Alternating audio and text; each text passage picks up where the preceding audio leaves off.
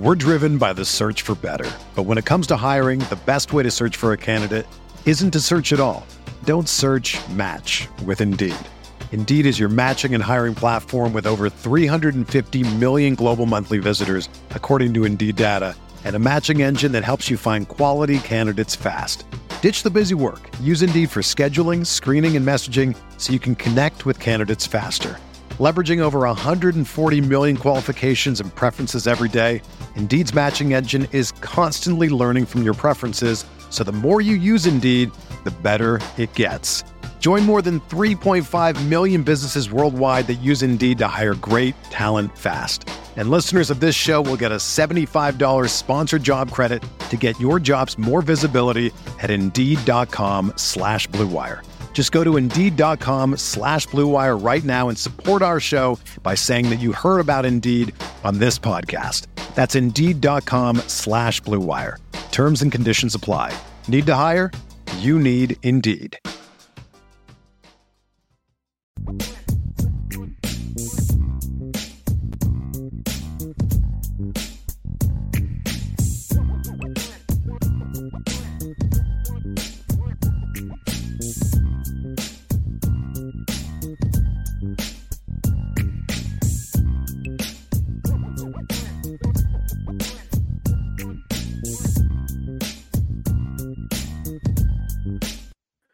Well, how we doing today?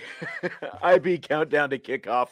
We are up and running. We've made it behind some technical glitches. Vince and I both had to restart our computers, even though he could apparently see and hear me on his end of the video. All I saw was a black swirling dot on my end. But here we are. We're ready to go. It's amazing to me because literally I don't use this computer for anything else but this. I literally open it up, turn it on, and go. Nothing has changed. I don't know. Yeah, that's right. That's right. It's just the glories of technology. The more we do this, the more we, find the glitches. We try to find what works, but it seems like we inadvertently find more glitches than anything. I know we're good at that. Here's what we know. We've got Notre Dame and BYU coming up in Las Vegas tonight. Shamrock Series, 11th edition. We're going to get into all kinds of stuff along those lines as Notre Dame comes out of its bye. It's been 2 weeks, of course, since they've played. Here's what I know. My weekend is off to a good start because leg one of my 5-game parlay hit last night. Nice. If you remember, it was Rutgers and Nebraska. And even though Rutgers lost 14-13, I had them +3 to start off my parlay. So there it is. All I was praying was that Nebraska was not going to go down and kick some meaningless field goal, to make it a 4-point game at the end. And they ended up, Rutgers threw an interception with a little bit less than a minute to go. Nebraska just had to kneel on it a couple of times. And boom, I'm a winner. And 3 other games in my 5-leg parlay are noon kickoffs today.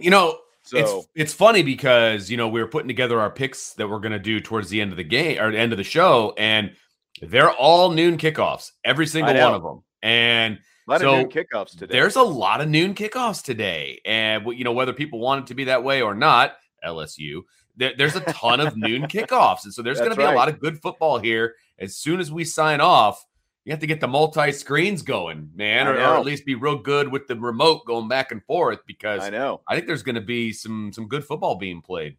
And that includes Kansas and TCU with that early kickoff. And, of course, game day is there. And Salty, our old friend Salty Virginia Peanuts, is already in and ready to go. And he asked if game day picked the right spot on campus for the show. And they did. They've got it where they've got it. If you can see in the background, it's called the Campanile. It's like the big tower. Yeah, it's the tower. It's called the Campanile. It sits at the top of the hill, and that is located on the south end of the stadium, Memorial Stadium.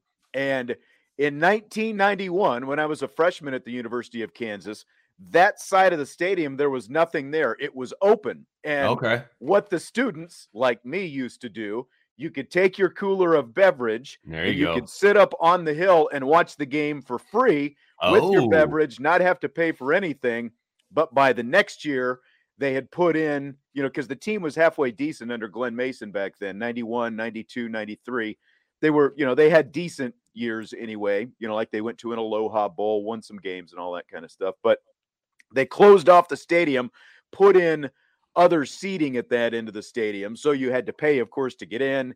You couldn't, because of the, how high the seating was, you couldn't see over the seating. So I was able to do that for at least a year anyway. So that was a lot of fun. But that's a perfect spot. Good backdrop. And like, if you went to what would that be? A little bit to the east, that's where my wife and I first lived, our first apartment. There's some trees that you'll kind of see. And at the top, to the east, there's a student union building and stuff like that. We lived in a little house apartment over there. And we actually met, like, if you go the other way to the northwest, that I lived in apartments that were right on that side as well. So I lived within about a 10-minute walk of the stadium, 2 different spots that I lived there when I was at the University of Kansas. I need to circle back here to when you were a freshman in 1991. Okay. Because to answer Craig's question, this is the first time game day has been at Kansas. They've been there a bunch of times for basketball, but not for football. So right. But I need to circle back because you joined the Army out of high school.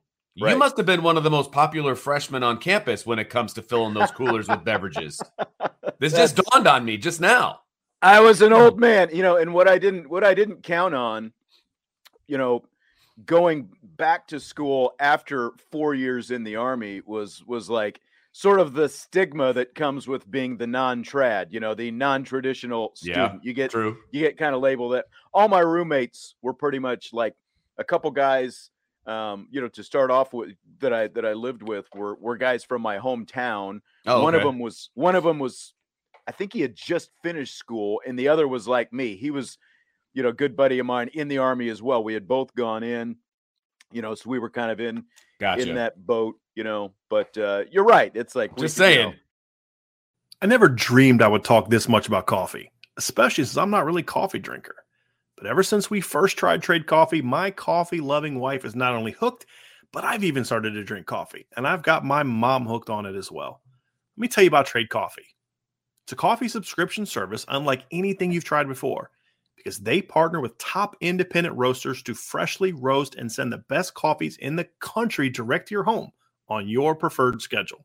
Their team of experts do all the work, taste testing hundreds of coffees from across the U.S. every month to curate over 450 exceptional coffees that make the cut. I've told you about our collection. The rich, sweet flavor of the Big City Roast from Joe Coffee, the full flavor of the Black Velvet from Atomic Coffee Roasters, where you can actually taste the malted milk balls. We love it. And if what I got isn't up your alley, don't worry. Trade will have whatever it is that you want. You can shop their most popular coffees by roast or flavor profile, or you can take the coffee quiz like we did and get expertly matched with the coffees that you'll love. Trade is the easiest way to get your very best tasting coffee delivered fresh when you need it. You've got nothing to lose because Trade guarantees you will love your first bag. If not, they'll work with you to replace it for free. So if you want to support small businesses and brew the best cup of coffee you've ever made at home, it's time to try Trade Coffee. Right now, Trade is offering our listeners a total of $30 off your first order plus free shipping at drinktrade.com/Irish. That's drinktrade.com/Irish for $30 off your subscription to the best coffees in the world. Give it a shot. We're driven by the search for better. But when it comes to hiring, the best way to search for a candidate isn't to search at all. Don't search, match with Indeed.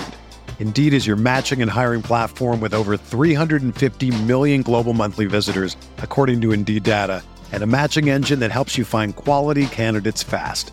Ditch the busy work. Use Indeed for scheduling, screening, and messaging so you can connect with candidates faster. Leveraging over 140 million qualifications and preferences every day, Indeed's matching engine is constantly learning from your preferences, so the more you use Indeed, the better it gets. Join more than 3.5 million businesses worldwide that use Indeed to hire great talent fast. And listeners of this show will get a $75 sponsored job credit to get your jobs more visibility at Indeed.com/Blue Wire. Just go to Indeed.com/Blue Wire right now and support our show by saying that you heard about Indeed on this podcast. That's Indeed.com/Blue Wire. Terms and conditions apply. Need to hire? You need Indeed.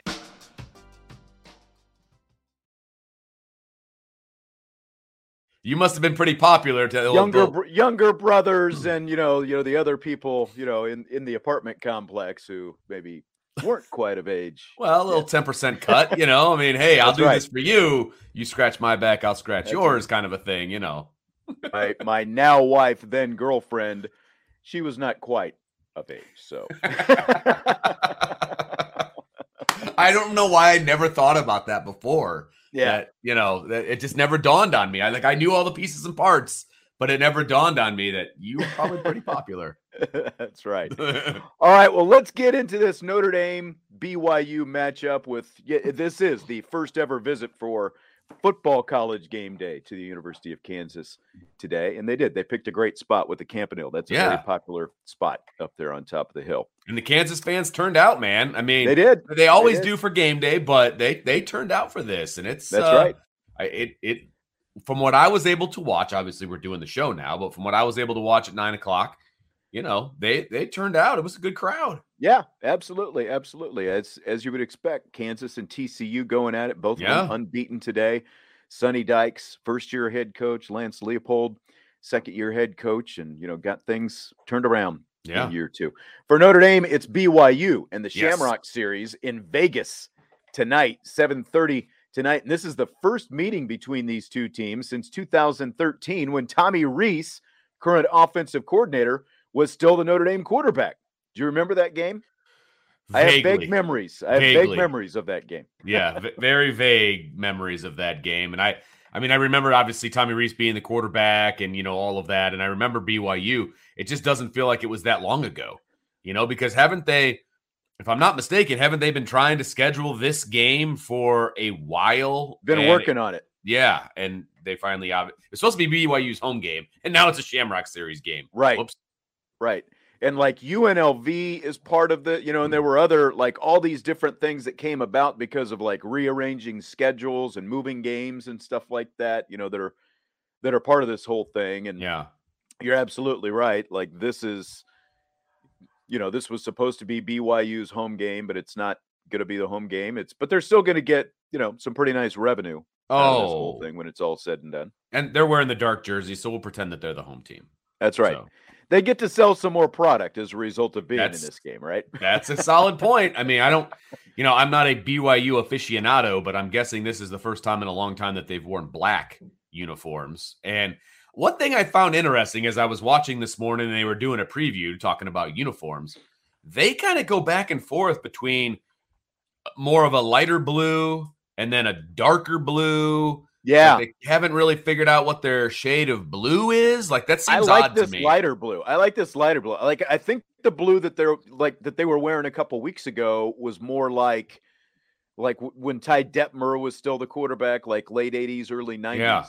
That kind of thing. Yeah. So there's like a dark navy and then there was like a royal that they kind of go with. Those are two pretty distinctively different blues. You know what I mean? And so I always find it interesting. People kind of play fast and loose with their with school their colors. Yeah, it's very interesting just to sell that swag, baby.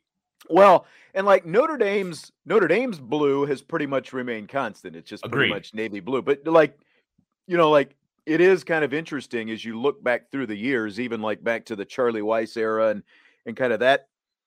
Like you can see just the subtle tweaks. From going from like the Champion to the Adidas into the Under Armour.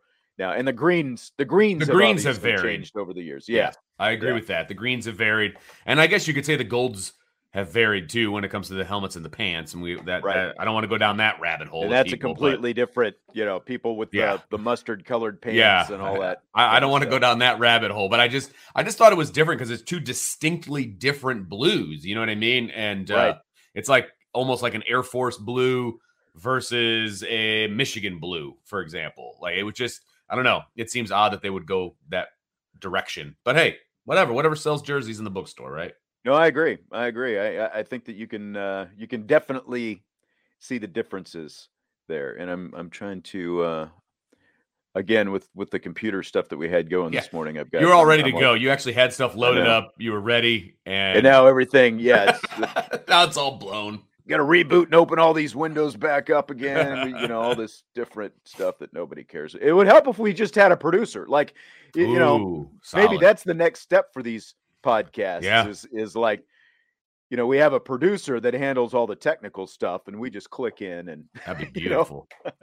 That'd be beautiful. The Driscoll publishing empire is, it's growing. That's right. So we'll see. That's right. We'll have to find somebody to do that.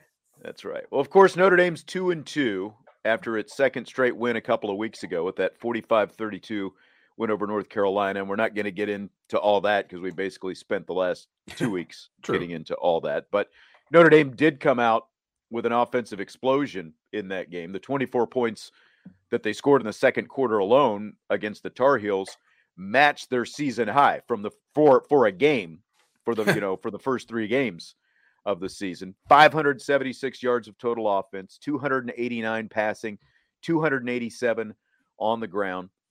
So I guess, Vince, does the timing of the bye, do you think it impacts kind of the groove, especially offensively, they were starting to get into? Normally, I'm not a fan of a bye just because it does hinder some of your groove, as you put it, right? Some offensive groove, not necessarily the defense, but I think more the offense. But for this particular team in this particular situation, I think it's going to be super beneficial. They're dealing with a new quarterback. Yes, he has 2 games under his belt, but he doesn't have a ton of time with those wide receivers, for example, and I think that the bye week is going to be beneficial to that, working on the timing and doing all of the different things, making sure that, the linemen are used to your cadence. And, there's just a million different things that when you change quarterbacks, things change. And from the offense specifically, different plays are being called, right?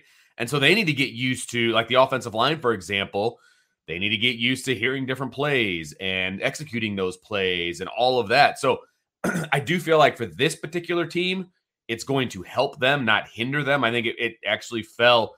Again, I'm not usually a fan of a bye week after week 4, but in this instance, in this specific situation, I think it benefits Notre Dame from having a bye right here, and they can kind of push the reset button to a degree, understand who they are, where they're going, that sort of thing, and then just, hit the gas pedal starting with BYU. So I think it is beneficial. No, I agree. And before we go any further, just the friendly reminder, hit the like button if you would, subscribe, rate, review, all that good stuff. But hit the like button. I see we've got more people joining in right now. So good to have you, because we've got we always start at 10 o'clock, 10 a.m. Eastern time, of course, even though it's a later game tonight. But glad to have you with us. And as far as the bye, like, I think perfect world, it would typically come at least at the halfway point of the season, if not even, maybe a little bit past the halfway point of the season. And that's where most of the buys have fallen in recent years. You've typically seen them, because like when I was kind of going back and looking at the last 12 years or so, like USC has been involved either right before or right after Notre Dame's bye quite a bit. And that typically is the mid-October game, like when USC comes to South Bend, that kind of thing. And, I think that is typically best case. But I agree with what you're saying there, like in terms of Notre Dame, and you look at the fact that they have some technical things to clean up and some things that you're talking about with, with the receivers and community, all that different stuff that you mentioned there. I think it's actually a pretty good point, because it gives them, it's like, okay, we're starting to trend in a much better direction. We're starting to clean some things up, but now we can spend that extra week working on some of our own stuff while also, maybe mixing in a little bit of BYU. And then they get to spend, obviously, this last week after the bye working specifically on and then, like some little things, like Ramon Henderson and DJ Brown, both kind of getting some time to get healthy. And even though Michael Mayer was playing, and I think Michael Mayer is always going to be banged up to an extent just because of the way he plays. So he was able to, kind of rest a little bit during that first week as well. No, I mean, look, there's always going to be nagging injuries that the bye week is going to help with, right? You get that extra week, you get those extra days off. I think they what, they practiced through Wednesday, or was it through Thursday? You would know this better than I would. You're laughing at the meatloaf comment, aren't you? Yes, I am. I thought Salty so. says, Sean is a timeless treasure. He's the Coupe de Ville hiding at the bottom of the Cracker Jack box. Rip Meatloaf. Yes. Great. But no, I think that, no matter where the bye week is, you're always going to get benefits from an injury healing situation, right? And Yeah. you mentioned a couple of the guys that are really benefiting from this. I think Michael Mayer can benefit from this as well. I think he was a little bit dinged up, but to be understood because he gets hammered across the middle all the time. And he's obviously inline blocking and all of that. So I think it's going to be beneficial no matter where you place it. That 3 weeks from now or 2 weeks from now, where the normal bye week would be, I'm sure we could say, well, it would be nice if so-and-so and so-and-so had an extra week off. I mean, like I said, there's always going to be somebody that can benefit injury-wise, but just because of the quarterback situation and things like that, I think this is the best spot this year. I wouldn't do this as a regular thing. I would still like it kind of that mid-October to late October. I think that's much better from a coaching standpoint, from a program standpoint, but it just so happened that it worked out really well this time. Yeah, because now the question is you're going to have 2 straight months of football. So, you're going to be kind of wishing that you had a bye a little bit later for all, you're going to have more guys getting dinged up as the season goes on. You hope that's not going to be a concern, but you just never know, Right. Like injuries can pop up obviously at any moment, so that could become a thing. We'll kind of have to, we won't know until we know, basically, because now we're sitting here early October and like I said, 8 consecutive games on the schedule as opposed to maybe 5, 6, 7 down the stretch because it's not split right down the middle. So with them coming out of this bye now, what do you need to see from them coming out of the bye week? Well, we've kind of talked about it a bunch, like not necessarily this week, but coming out of Marshall, right? And then, Cal and North Carolina, like what were we looking for? Well, we needed to see steady improvement every week. Now, specifically to that, the offensive line has had a really good 2 weeks for them, right? They have gotten better for the last 2 weeks.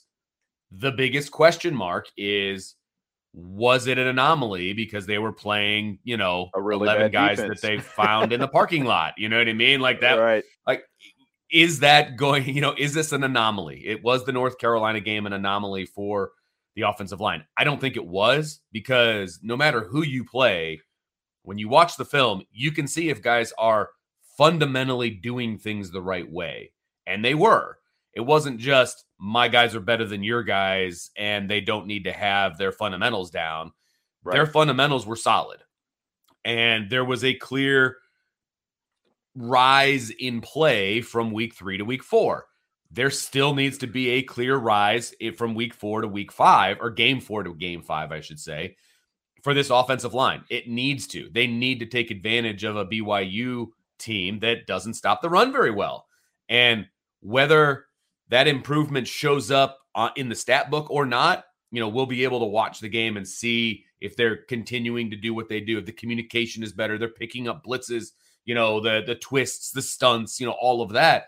If they can continue to get better at that, I think this team is going to be just fine offensively moving forward, because everything plays off of what the offensive line is going to be able to do. Yeah, I agree. We need to see the offensive line continuing to show what it is. Now, like there are some comments, like Jason saying playing BYU is like playing a bunch of 30-year-old power lifters. I mean, BYU's defense is going to be better, and their offense is going to be absolutely. Well, I won't say their offense is going to be better than North Carolina. It'll be the defense pretty close to on par. But yeah, the defense should be better, even though they have shown that their weakness is against the run, and that's something that we'll kind of get into here in a little bit. But I mean, specific, not just this game. We need to see a continued evolution of the offense. We all know we need to see more of the wide receivers getting involved. And I mean, like if we look specifically at how this offense has evolved, we are seeing the running backs, Chris Tyree, Audric Estime, Logan Diggs, essentially taking over the role, like making up for the fact that the wide receivers have not been as big, as big a part of the offense as they need to be. So I mean, it goes without saying, we need to see a continued evolution of the offense, the offensive line continuing to ascend, the running backs continuing to do what they're doing. But we also need to see the wide receivers become a bigger part of this offense. There's just no two ways about that. You're 100% correct. And whether that means bringing in Tobias Merriweather, which everybody obviously wants. We can get into that right now if you want to. I mean, that obviously we all want to see that. There's no question. But if they're not going to use them, and I don't want to tick anybody off, but if they're not going to use them, they need to use the ones that they have better. And, it's not, I listened to Brian kind of go off on not a tangent, but he was talking about, everybody's downplaying of the wide receiver play right now and how they're no good and all this other stuff. Well, to a degree that is accurate, but also the quarterbacks, both quarterbacks aren't hitting guys that are open either. That's true. So we can complain all we want about them not getting separation and not getting off the line. And that's a valid argument. Okay. But there's been times where Braden Lenzy has had steps on guys. There's been times where Braden Lenzy's been 10 yards open, a la the end of the first half against Marshall, right? The quarterbacks need to hit those guys. They need to make the plays when the plays are there to be made, and they haven't really done that. And so, yes, is it a wide receiver problem? Yes, it is. Part of that is. But the quarterbacks also need to make plays and get them the ball when they're open. You need to take advantage of those opportunities. So, is it a Tommy Rees scheme thing? Yeah, he can scheme to get these guys open a little bit more. Absolutely. I think we saw that in games 3 and 4 a lot better. But you got to make the plays when they're there to be made too. And so it's a wide receiver problem, it's a quarterback problem, and it's a bit of an offensive coordinator problem. They need to get the wide receivers more involved. With all that being said, of course I want to see number 15 on the field making plays. No doubt about it. He's an explosive playmaker. We've seen it in practice. Everything we hear from the defensive kids is that they hate going up against him in practice. This is a pretty good secondary for Notre Dame. If they hate going up against him, can you imagine what other secondaries are going to think going up against him? Yeah. You need to get him in the game. That goes without saying. But they need to also scheme better and execute better to get the wide receivers involved. No, I mean, and all of those things are intertwined, and how Right. much of one and how much of the other. But like Styles had 5 catches for 69 yards against North Carolina. The 69 yards is the most yardage an Irish receiver has had in a game so far this season. And, when you look at whether or not Tobias Merriweather is going to be involved, and everyone wants to see Tobias Merriweather. And, we hear all these reasons. Marcus Freeman says, well, guys like Merriweather, if you're not getting enough playing time, you need to be communicating with your position coach and or your coordinator. So Tommy Rees says, well, the communication's not a problem with Tobias Merriweather. They've got communication. Yeah. They see things that they liked. And, he's talked about game flow being a reason for, for not, well, we had these plans for Tobias, but game flow, dictated that that he couldn't play more. Well, okay, I get that again to an extent, but Styles, Lenzy, Jaden Thomas, Matt Salerno are the only 4 Irish receivers with a catch so far this season. And through 4 games, they have 29 total catches. The wide receivers as a group, those 4 guys, 29 total catches for 364 yards. Right. It represents about 42% of the team's receiving total this season. And then you look at the fact that according to Pro Football Focus, PFF, Merriweather has played the second fewest snaps of any of the top 20 receivers in the nation to date. And like you look at the top 4 receivers in the nation, of those freshmen have around 200 snaps. That's basically Lorenzo Styles type, on the field, the snaps, the workload that he's got. And then a good deal of those guys have played at least 50 snaps, which is basically 10 times what Tobias Merriweather has had. So when you look at the fact that the receivers are not producing, and, again, you can factor the quarterbacks into it, but I mean, that's going to happen. Yeah, that's going to happen anywhere. You can factor the quarterbacks into it. But when you look at the fact that this has not been a downfield offense, you've got to find a way to get someone like Tobias Merriweather on the field more. No doubt about it. And I do want to – there was a comment that I wanted to bring up from Michael Eakin. He said, the wide receiver room is so thin. We saw this before the season, not surprising. I don't think it has anything to do with the amount of people in the room. It's just the people aren't producing. I mean, And that's the thing. If the guys on the field aren't, if that's the production that they have, and you have this talent who's also 6'4", good hands, and can run, and we've talked about it over and over and over again. They can talk about packages like Salty is saying right now. They can talk about packages and all this stuff all they want. He has a skill set. You've got to find a way to use the skill set. If you're mad because he didn't go in motion when he was supposed to go in motion, and then Drew Pine got blown up on a run play because Tobias Merriweather was supposed to be the lead blocker, maybe somebody else, a more veteran guy like Matt Salerno, should have been the design blocker in that situation.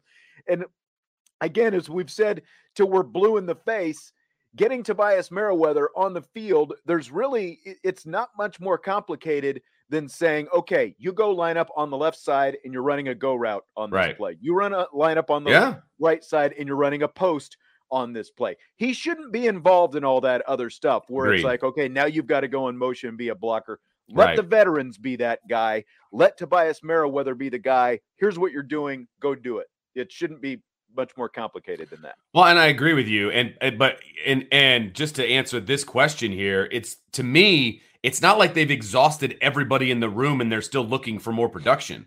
They're not playing everybody in the room. So the thinness of the room, I don't think has anything to do with it. Yeah, because we haven't seen Joe Wilkins, Deion Colsey, any of those guys that much either. So yes, there was an argument about how thin the room was going into the season. I don't think that plays into this at all, to be honest with you, because they're not using everybody in the room and then thinking to themselves, man, I wish we had more guys. So,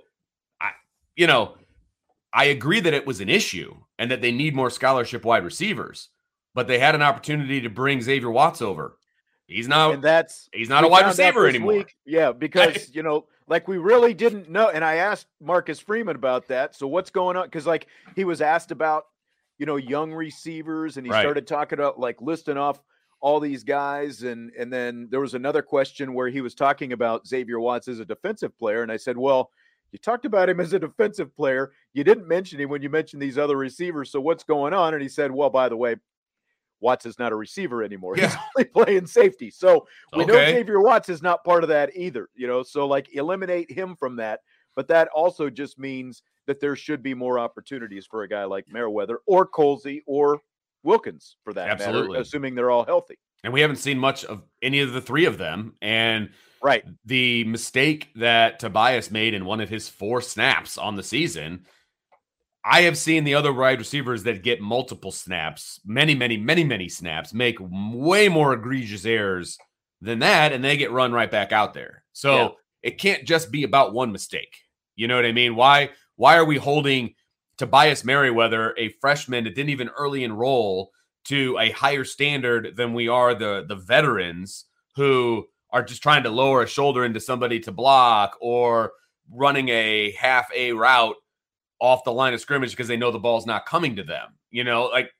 Why is he being held to a higher standard? It's ridiculous. And we've seen it at Notre Dame for years and years and years and years at the wide receiver position. It's a problem, period. Yeah. And that's, again, the offensive coordinator, the philosophy under Brian Kelly, the offensive coordinator, Tommy Rees, played for Brian Kelly. He obviously coached under Brian Kelly. And it does seem to be the lingering, sort of mindset, that you have to know everything if you're going to be a receiver to get out there on the field. But again, I keep going back. I'll use Golden Tate as an example because I know now, granted, it was, again, it was a different coaching staff, but the concept is the same. Yeah, they would line Golden Tate up, wherever he was going to be on the field, they would line him up closest to the Notre Dame sideline, and they would yell at him from the sideline, this is what you're going to do. Or they would go to a huddle, and sometimes they would literally draw things up. This is what you're going to do. It doesn't have to be complicated. If you want to get talent on the field, you can get talent on the field. Well, as Pedro Martinez famously said about the Yankees, that they were his daddy. Right. We know who Tommy Rees's daddy is, and the shadow is long. I mean, and it looms large, and we're seeing the same issues that we saw before. And again, that's disturbing. I don't like it. It needs to change. It needs to change. I'll just say that. It needs to change. However that change comes about, it needs to change. Yes. Well, some other personnel notes from this week, beginning with the news late in the week that Jacob Lacey is going to transfer. And I'll play the clip here real quick from Marcus Freeman discussing that. Part of the team.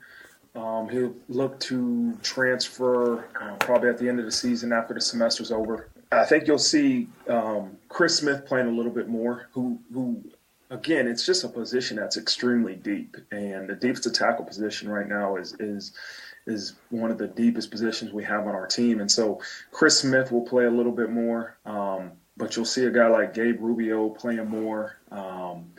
Jason Anye will now probably move from scout team. He's moved from scout team to, getting reps with the defense. And so, again, Lacey was a great player. Lacey did a lot of great things for us, but it's a deep position. And he made a decision that ultimately he felt was best for him, and we respect it. We love Jacob. And, the best thing about it is he leaves here with a degree in his hand. And that's what I want for these young men, is that if you decide to leave in hopes of going somewhere and playing more, don't waste this opportunity to earn a degree from this university. And so he did that. But, again, you'll see Chris Smith play more. You'll see Gabe Rubio for sure. Both of those two play a lot more.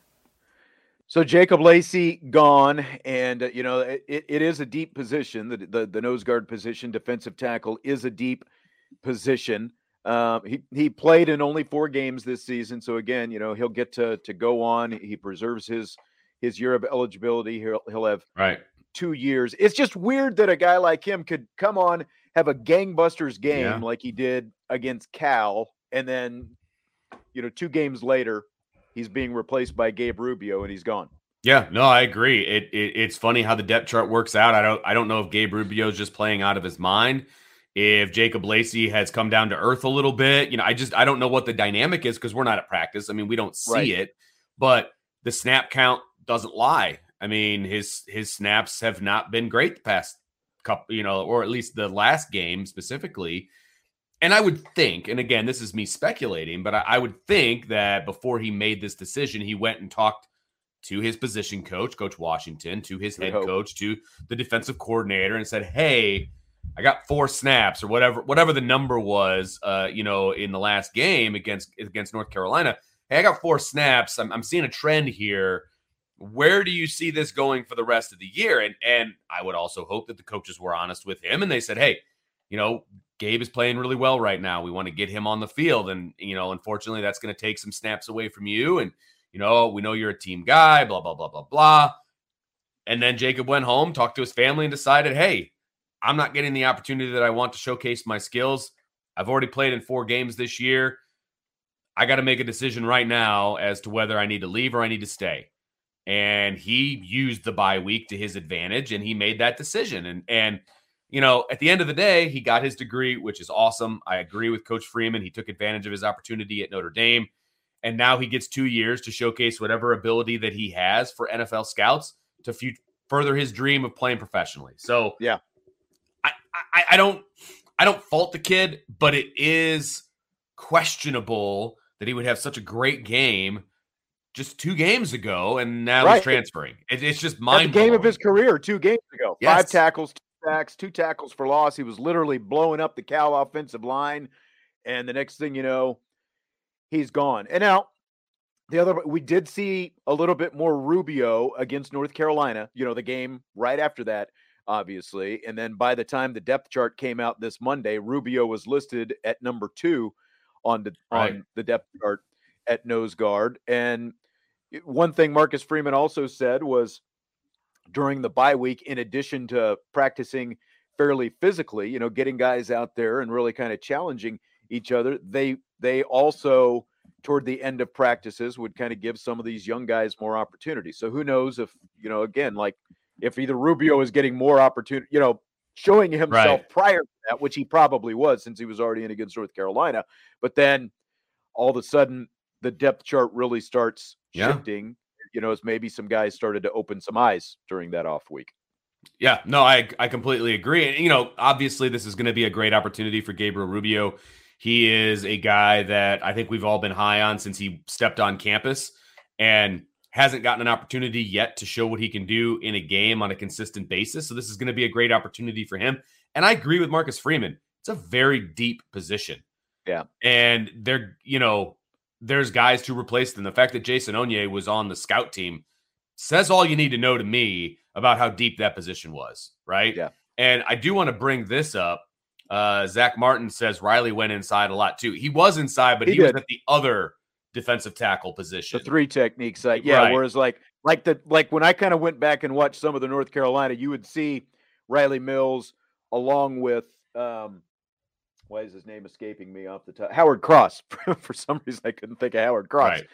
And I've got my depth chart right over here. But yeah, Howard Cross, of course, who is the second leading tackler on the team right now. I mean, like he has been like when we talk about the nose guard, you talk about a pleasant surprise what Howard Cross has brought to this team so far. Yeah, no, absolutely. I agree with you. And I think, again, it's going to open up other opportunities on the inside for a lot of other guys. We saw Riley Mills and what he did against North Carolina playing that inside. I still think he's better on the edge, but when you put him next to Isaiah Foskey, I mean, good things happened. So I think you're going to see more of that, to be honest. You're just creating when you've got those guys like that, it's like, who are we going to block? And it just gives everybody more opportunity, especially when they're excelling the way they're already excelling. It puts a lot of speed and a lot of agility on the defensive line. And I mean, when you're twisting and stunting like that, when you take Isaiah Foskey and you stunt him inside and you bring Riley Mills all the way around the outside and he still has time to go and stack the quarterback, you're going to see more of that today. I can promise you that. Absolutely. Some other personnel stuff. DJ Brown, Ramon Henderson, the 2 safeties should both be available tonight. So like Xavier Watts got more playing time against Carolina, but that was in part because Henderson didn't play at all because of an ankle. DJ Brown played and then tweaked a hamstring. So those guys, according to Marcus Freeman, should both be available tonight. But we also know that we're not going to see J.D. Bertrand in the first half once again. They appealed Bertrand's targeting call to the NCAA. Tim Priester asked Marcus Freeman about that at the press conference this week, and here's how that kind of back and forth went. And what was the result of that? Deny. Did you get feedback, or it's just a? No, they said that in their opinion that was a targeting penalty, and they denied our appeal, and he'll be out for the first half of this game. So actually hitting with the face mask is not legal. Yeah, I'll save my opinion, but yeah, we felt like we had a strong appeal, and it was denied.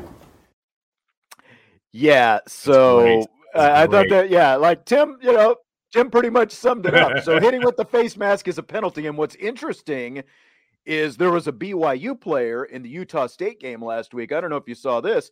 He was ejected for targeting, and his was literally a helmet-to-helmet hit, unlike Bertrand's, where Bertrand's face mask and it was chest. Into the like chest and shoulders, where Bertrand's was with his face mask. BYU player was literal helmet-to-helmet hit. They appealed, and he's going to play tonight. Wow. So completely different kind of hit, but his appeal got overturned, and he's going to get to play tonight. So I don't know, man. Welcome to the NCAA, man. I mean, that's really all there is to it. They are not consistent with any rulings whatsoever, frankly. No. I mean, nothing. Never have been, never will be. When it comes to transfer, which obviously doesn't matter anymore, but like their transfer rulings were ridiculous. Their rulings on targeting are ridiculous. The rule of targeting is ridiculous all by itself. But I'm sorry. The fact that he's not playing is ridiculous. The first one, 2 games ago, totally agreed with. That was targeting. Right. That was stupid. Should not have done that. This one, ridiculous. That one was ridiculous. Yep, completely agree. But here we are. So Bertrand's going to have to sit out for the first half again tonight. And like I said earlier this week, that if they're not going to overturn Bertrand's, I don't see him overturning many. But then you saw this hit that this BYU player had, which was textbook helmet to helmet. I don't know how that gets. The appeal gets. They overturn the call, and now he's going to get to play. It's just baffling to me.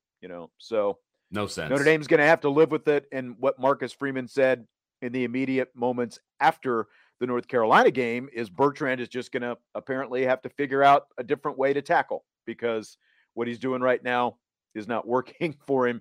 This is 2 games in a row. This is the first time I can remember where 2 games in a row, a guy's going to have to sit out. For Notre Dame specifically, is going to have to sit out the first half. And he hardly played at all in the second half of the last game. I mean, and he came in and he made a play right away, forcing that fumble. Yeah, as that's soon right. as he got on the field in the second half. That's right. And then he was out. I mean, it was just ridiculous. I mean, absolutely ridiculous.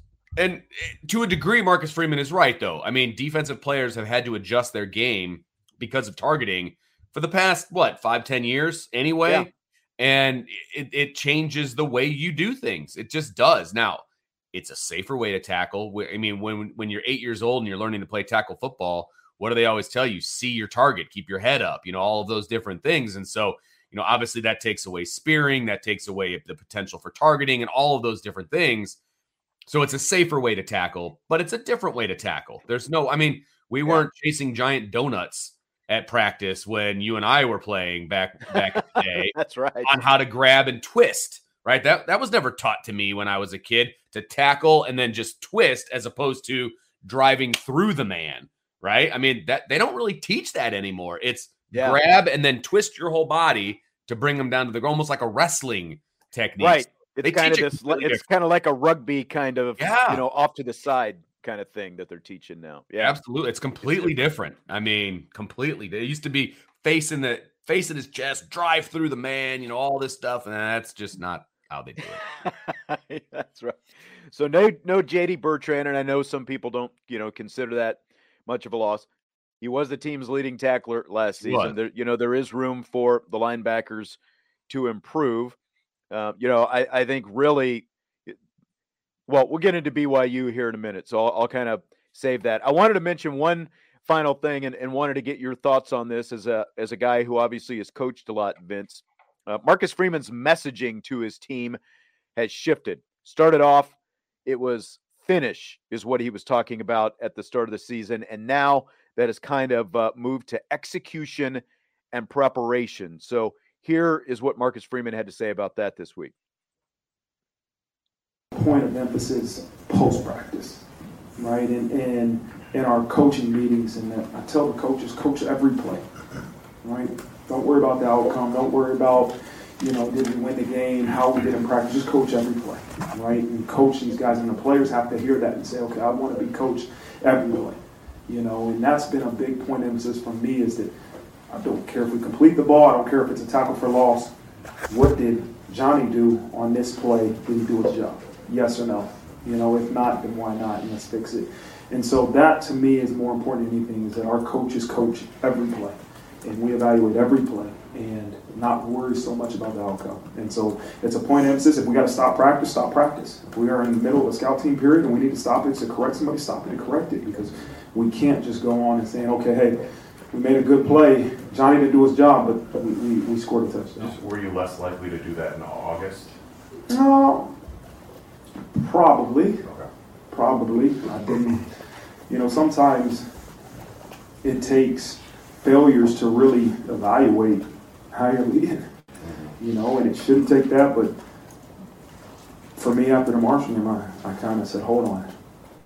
Let's really, really look at how I am as a leader.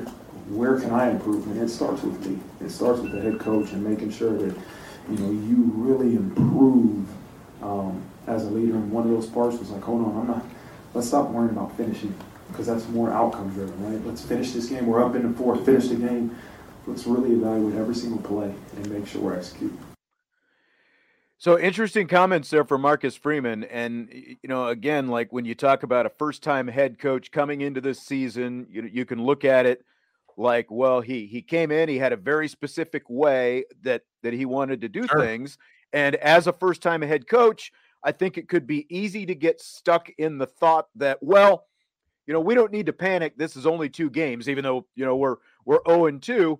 He could very easily kind of get stubborn about it and just say, we're not going to change. We're going to, we'll stick to the plan. We'll ride this out. Things will get better. But he went the other direction, Vince, and we have seen a difference over the last couple games. Well, and I tell you, I'm not overly surprised on a few things. So number one, that his original message was finish. What was his only head coaching experience going into the season? it was Oklahoma State in the Fiesta Bowl. They didn't finish, and so that was probably the offseason mantra. Like, we have to be able to finish games. Finish. Yeah. You dominated that game, but you didn't finish. We have to finish. And when you're talking about conditioning and weightlifting and all of those things, that's a great message. Finish is a great message when you're talking about doing things that you don't really want to be doing in the summertime, right? It's a great message. Adapting his message, I think, tells us a lot about who Marcus Freeman is. And we saw this when he was the defensive coordinator, when he, messed up on the call against Florida State, right? And giving up big plays early on. Went up in front of the team. Is like, hey, that's on me. I need to change. We'll get this. He did that again as the head coach. So, I mean, he's shown us that he's not going to be stuck in his ways if they're not working, and that he can be held accountable if things aren't working, right? And he actually kind of mentioned that when he was talking, when somebody asked him about all the head coaches being fired, he's like, that's the business that we got into. Like, you have to take, blame for your failures, and that it is what it is, right? And so he has no problem taking blame and falling on the sword.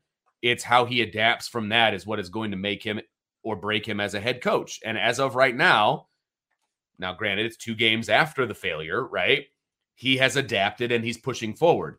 It's a very small time capsule of information that we have, but I like where things are trending and that he is able to take a step back. And we can see on-field tangible byproducts of that change. And, at least it looks like it anyway, because things are getting cleaned up. Now, it's still not perfect, but you've seen things starting to get cleaned up, like the refresh focus on, like Harry Heastand type stuff. Like, we're not just going to do a rep to say we did a rep. We're going to do the rep right, those kind of things, and that's like, you can see the offensive line getting better. You can, we see a tangible difference with some things defensively, again, now there are things that still need to get cleaned up. No doubt. Linebacker play still has to elevate, but we've seen the defensive line we've seen both lines take big strides forward. And I think when you look at the success of this team over the last couple of games, it really starts there on both sides of the line of scrimmage. No question. And he wanted to go in and be able to run the ball and stop the run, right? And we kind of looked at him like, okay, great, you're a defensive coach. Of course, that's what you want to do. Right. But they're starting to show that a little bit more. And I don't think that he's stuck in the mud with that approach. But when you can do those 2 things, you are going to be a successful team. So, I think that that's accurate. And I love this comment here by Derek Calmer. Sorry if I butchered your last name, but he says, don't you think that's easier to do early in your career when you're figuring it out as you go? To a degree, yes, I agree with that, because I think we're probably going to be along the same lines in what you're going to say here. So yeah, you don't have the track record. You can kind of switch things up and all of that. But I've seen plenty of new guys who think they have all the answers, though, too, and they don't want to change, and they think that they have all the right answers. Right. So it can go both ways. And I agree with this statement, though. And you can get caught up in, okay, well, my message was wrong these first 2 games, so now I'm going to change message. Well, what happens if that message doesn't work? Yeah. And then you fight, it's like now 6 weeks in, it's time for a new message. So you've got a new message like every 2 to 3 weeks. Right. And that kind of thing. And like, that doesn't fly. Yeah. And Jesse has told me before about a coach that he had in college who was basically like, every time he would read a new article, he would come in and like, this is the stuff that, now we're talking about, that, that kind of stuff. And I think you can get, especially because you're a first-time head coach, and you're trying to figure yourself out. I like that. So I do think it's easier, but you also don't want to be changing messaging every 3 to 4 weeks or whatever, So you want you don't. You want to find some consistency and be able to stick with it at some point. Absolutely. You have to be able to find whatever message seems to be working and stick with it and live it and breathe it. Yes. As the head coach, and model it for that matter. I mean, Marcus Freeman said it in that soundbite, right? He's like, we weren't really doing this in August. We're doing it now. I'm holding my coaches accountable for doing it. I'm doing it. Like, you have to be able to model it. It can't just be word speak, right? Because then got players on your team like Jesse, for example, they see right through that. Players whether it's at the high school level, the college level, they see right through you if you're not genuine and if you're not living what you're saying. And Jesse is a perfect example of that, right? He saw right through that coach, and you roll your eyes and you make fun of him with your buddies behind his back, and that's what you do, right? So you have to be able to embrace whatever message that you're sending. Right. Real quick before we move into BYU, Oscar Bravo Golf Yankee November is asking how your new job is going. He hasn't been able to catch a live show, he said, for a while. I appreciate it. So I'm wondering if he's an OBGYN. Is that how that works? Did I do that right? That looks like it. That looks like it. All right. Well, good for you. So my job might not be going as well as yours, but I will say that it is going very well. I love it. It is something new every day, and I come home emotionally exhausted every day. But it's awesome. I absolutely love it, man. I feel the power in the walkie-talkie, man. So it's awesome. Thanks for asking. All right. So it's Notre Dame and BYU tonight. The Cougars are 4-1, led by seventh-year head coach Kalani Sitake, himself a BYU grad. They have their wins over South Florida, Baylor, an impressive win over Baylor in overtime. And then Wyoming, and then most recently they beat Utah State 38-26 a week ago. Last Thursday, their lone loss is to Oregon coming into this game. Offense, pretty solid. Not quite as gaudy, I think, as the North Carolina numbers, but they've also played, I think, a better schedule than North Carolina was playing. But they're averaging a little over 34 points a game. They run for around 152 a game. 293 passing. Again, like balance on par, I think, with North Carolina.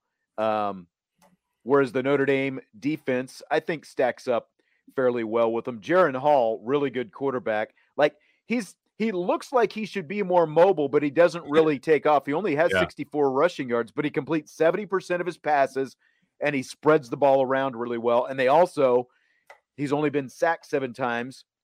And they haven't had 2 of their best receivers for most of this season either. And he's still thrown for over 1,400 yards and 12 touchdowns so far. Well, this is going to be a challenge for Notre Dame secondary, right? I mean, I feel like that's one of the strengths of this Notre Dame team.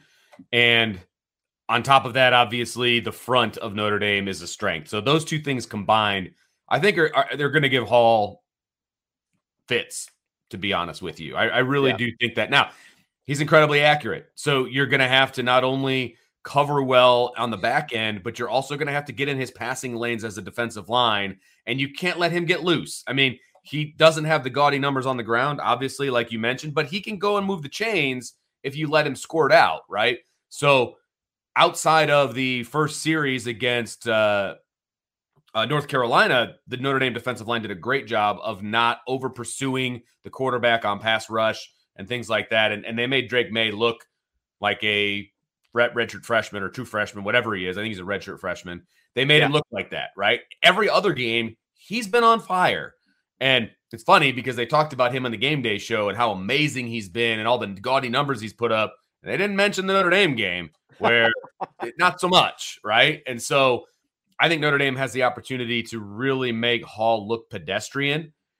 This offense is going to have to score. I know that sounds ridiculous. They're going to have to score to win this game. They're going to have to put up some good numbers to win this game. And I just don't see that, being the case, because I have a lot of faith in the secondary and what they're going to be able to do against these receivers that everybody's talking about. Right. They've got 4 receivers who all have at least 15 catches and 192 yards. And like you stack that up to Notre Dame's, it's just like, it's not even close. Right. As a group, the receivers themselves, this is just the wide receivers, 76 receptions for 1,060 yards. Those totals represent 62% and 72% of the Cougars' receiving production so far through 5 games. And again, like Notre Dame's wide receiver production is around 42% total, where, again, you're looking at BYU, like if you look at the median there, that's about 65, 66%. So it's night and day different, the way their offense is functioning. It's like you would think that an offense would be functioning through the wide receivers. Gunnar Romney has been hurt. He had 4 catches for 51 yards against Utah State last week after 34 catches for nearly 600 yards last year. And Pakua Nacua, who had 43 catches for 805 yards last year, he's had both ankle and hamstring injuries. So, those are two of their top receivers. They haven't even been, completely healthy so far. And Keanu Hill has made it up in the meantime. He's averaging over 20 yards per reception and 4 touchdowns so far this year. So again, it's going to be a challenge, but I think as far as BYU goes, this is probably one of the better secondaries that they're going to see tonight as well, Notre Dame's. Yeah, no, I agree with you completely. And that's going to be what it comes down to. We talk about how the trenches are going to be super important, and they are. I mean, whoever wins the trenches is going to win this game, but this is going to be a nice test. I mean, I don't think, in my opinion, Ben Morrison hasn't been challenged as a starter like he's going to be challenged today. Cam Hart has been average to better than average this year. This is an opportunity for him to kind of elevate his game a little bit. Tariq Bracy has been unbelievable in the slot. Let's see what he can, I could go down the list of the depth chart and what we'd be looking for from this team, but they're going to get opportunities to show people how good they actually are, because BYU, they're not great at running the ball. They average about 150 yards a game, about 4 yards a rush. It's okay. It's okay. But if they're going to win, they're going to have to throw the ball around the yard. And so the defense is going to have to step up and not allow that to happen, because they average almost 300 yards in the air. Yeah. Defensively, BYU's allowing 26.4 points per game and allowing over 162 rushing yards per game, which ranks 93rd in the nation. Solid pass defense, only 175 yards per game. They've picked off 4 passes and forced a fumble. And again, really, to me, Vince, it comes down to that 93rd ranked rushing defense and what Notre Dame is able to do. Because, you look at that Utah State game a couple of weeks ago, Utah State ran for almost 150 yards in the first half alone. They had to throw a little bit more in the second half, and so didn't run as much. You go back to the Oregon game where they ran for over 200 yards against them. Baylor had some decent rushing yards as well. This just looks like a big opportunity for Notre Dame to be able to run the football against the Cougars. No doubt about it. I mean, they're giving up 175 yards a game, and Notre Dame, that is where they are trending right now. You've got the three-headed monster of running backs, that Notre Dame has to employ, and the offensive line has gotten better each week. And so they're going to be a run-first offense today. They just are. And if they can successfully run the ball, that's going to give them the opportunity to play action and throw the ball down the field and do all the things that we want to see Drew Pine be able to do. And then you throw in a little bit of scheme from Tommy Rees, a la the Logan Diggs, throwback pass and all of those different things. You're going to have opportunities, because if BYU wants to win this game, they're going to have to stack the box and challenge Notre Dame to throw the football. Okay. Right. BYU's only giving up 175 yards a game through the air. That's not very many, right? And so they feel probably pretty confident in their secondary and what they can do. So they're going to stack the box, and they're going to challenge Notre Dame to run the ball successfully. That's where this game comes down to it. Can Notre Dame run the ball? And I think it kind of becomes a strategic matter of what personnel that you want to use as well, because BYU has shown if you go 11 personnel, they're going to go with 3 down linemen, and they kind of, they spread out their linebackers. There's a lot of space in there for Notre Dame to have a chance to, to just out of 11 personnel to be able to run it. Absolutely. If you go 21, there's a better chance they're going to bring an extra lineman in there, but that's where Notre Dame has excelled as well, with more of the 2-back stuff. So I'm really kind of curious to see how that little chess match plays out tonight. Well, and that's I so want to see 2-back offense. I mean, they're going to be really good in the 2-back offense, because you've got guys like Chris Tyree and Logan Diggs that can catch the ball out of the backfield. You can move them around. You can put them in motion. You can start them off in the slot. I mean, there's a million different things that you can do with the 2-back offense, and then just leave Audric Estime in the backfield. Okay. I mean, it is. You can be extremely creative in the run game with the talent that you have at running back if you're Tommy Rees and Notre Dame. And so that's what I anticipate seeing. And then, like I said, you get success running the football and opens up anything that you want to do in the pass game. Yes. And it's an opportunity for these wide receivers to kind of prove themselves on the national stage.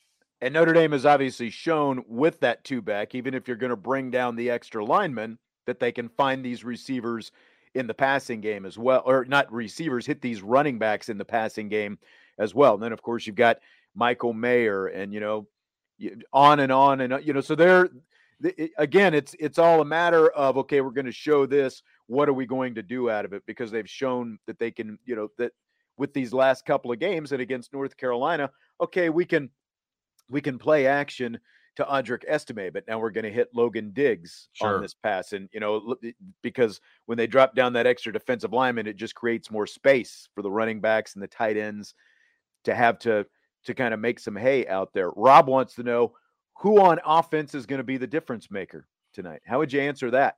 I think it has to be Drew Pyne. I really do. I mean, you or I could get up behind center and hand the ball off to Audric Estime and go like this all the time. You know what I mean? Like, we can do that, and I have full faith that Drew Pyne will be able to do that and get him in the right play, etc. But he's going to have to make plays downfield. And whether that is going to be a Tommy Rees designed for easy throws and things of that nature, that's great.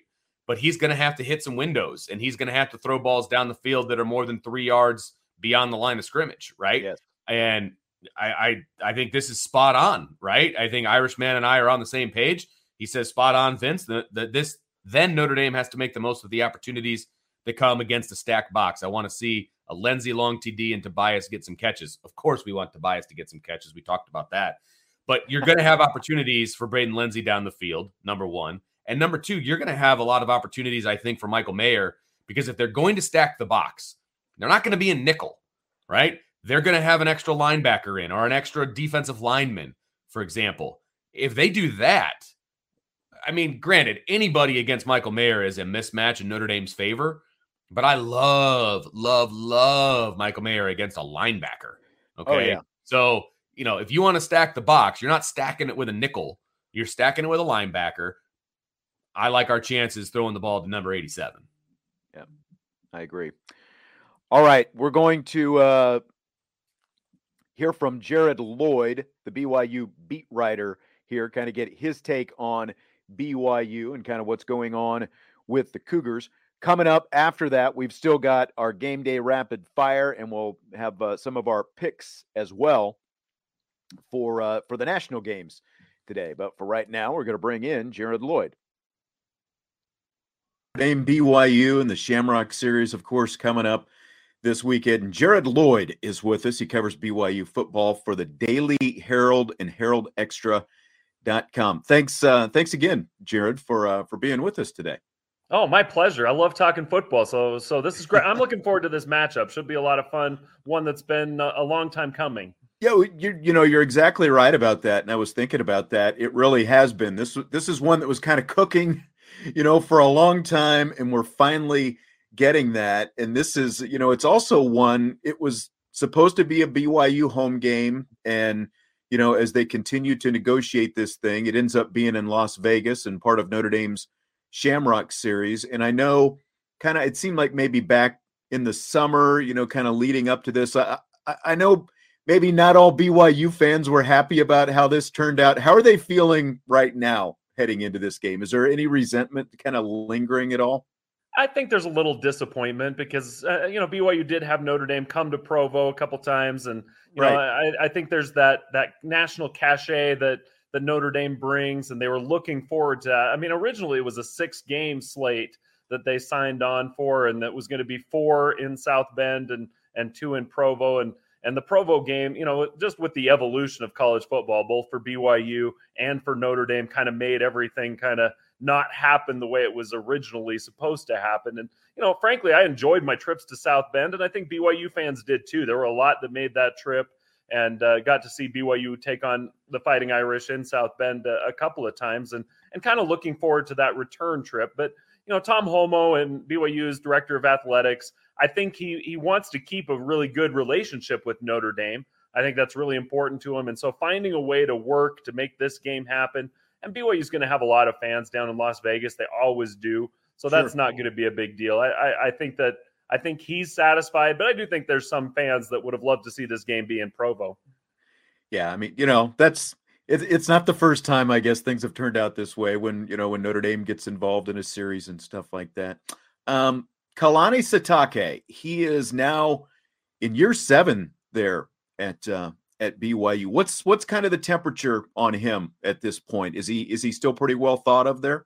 Oh, he's considering what BYU's been able to accomplish in the last 3 years. Now, there were some doubters heading into 2020 because they'd had a really, couple of mediocre seasons, and there were some people thinking, well, is he really the right guy? And as you know, the way that the college football world is, Sean, the patience with coaches it seems to be shrinking year by year. You get less and less leeway as a coach.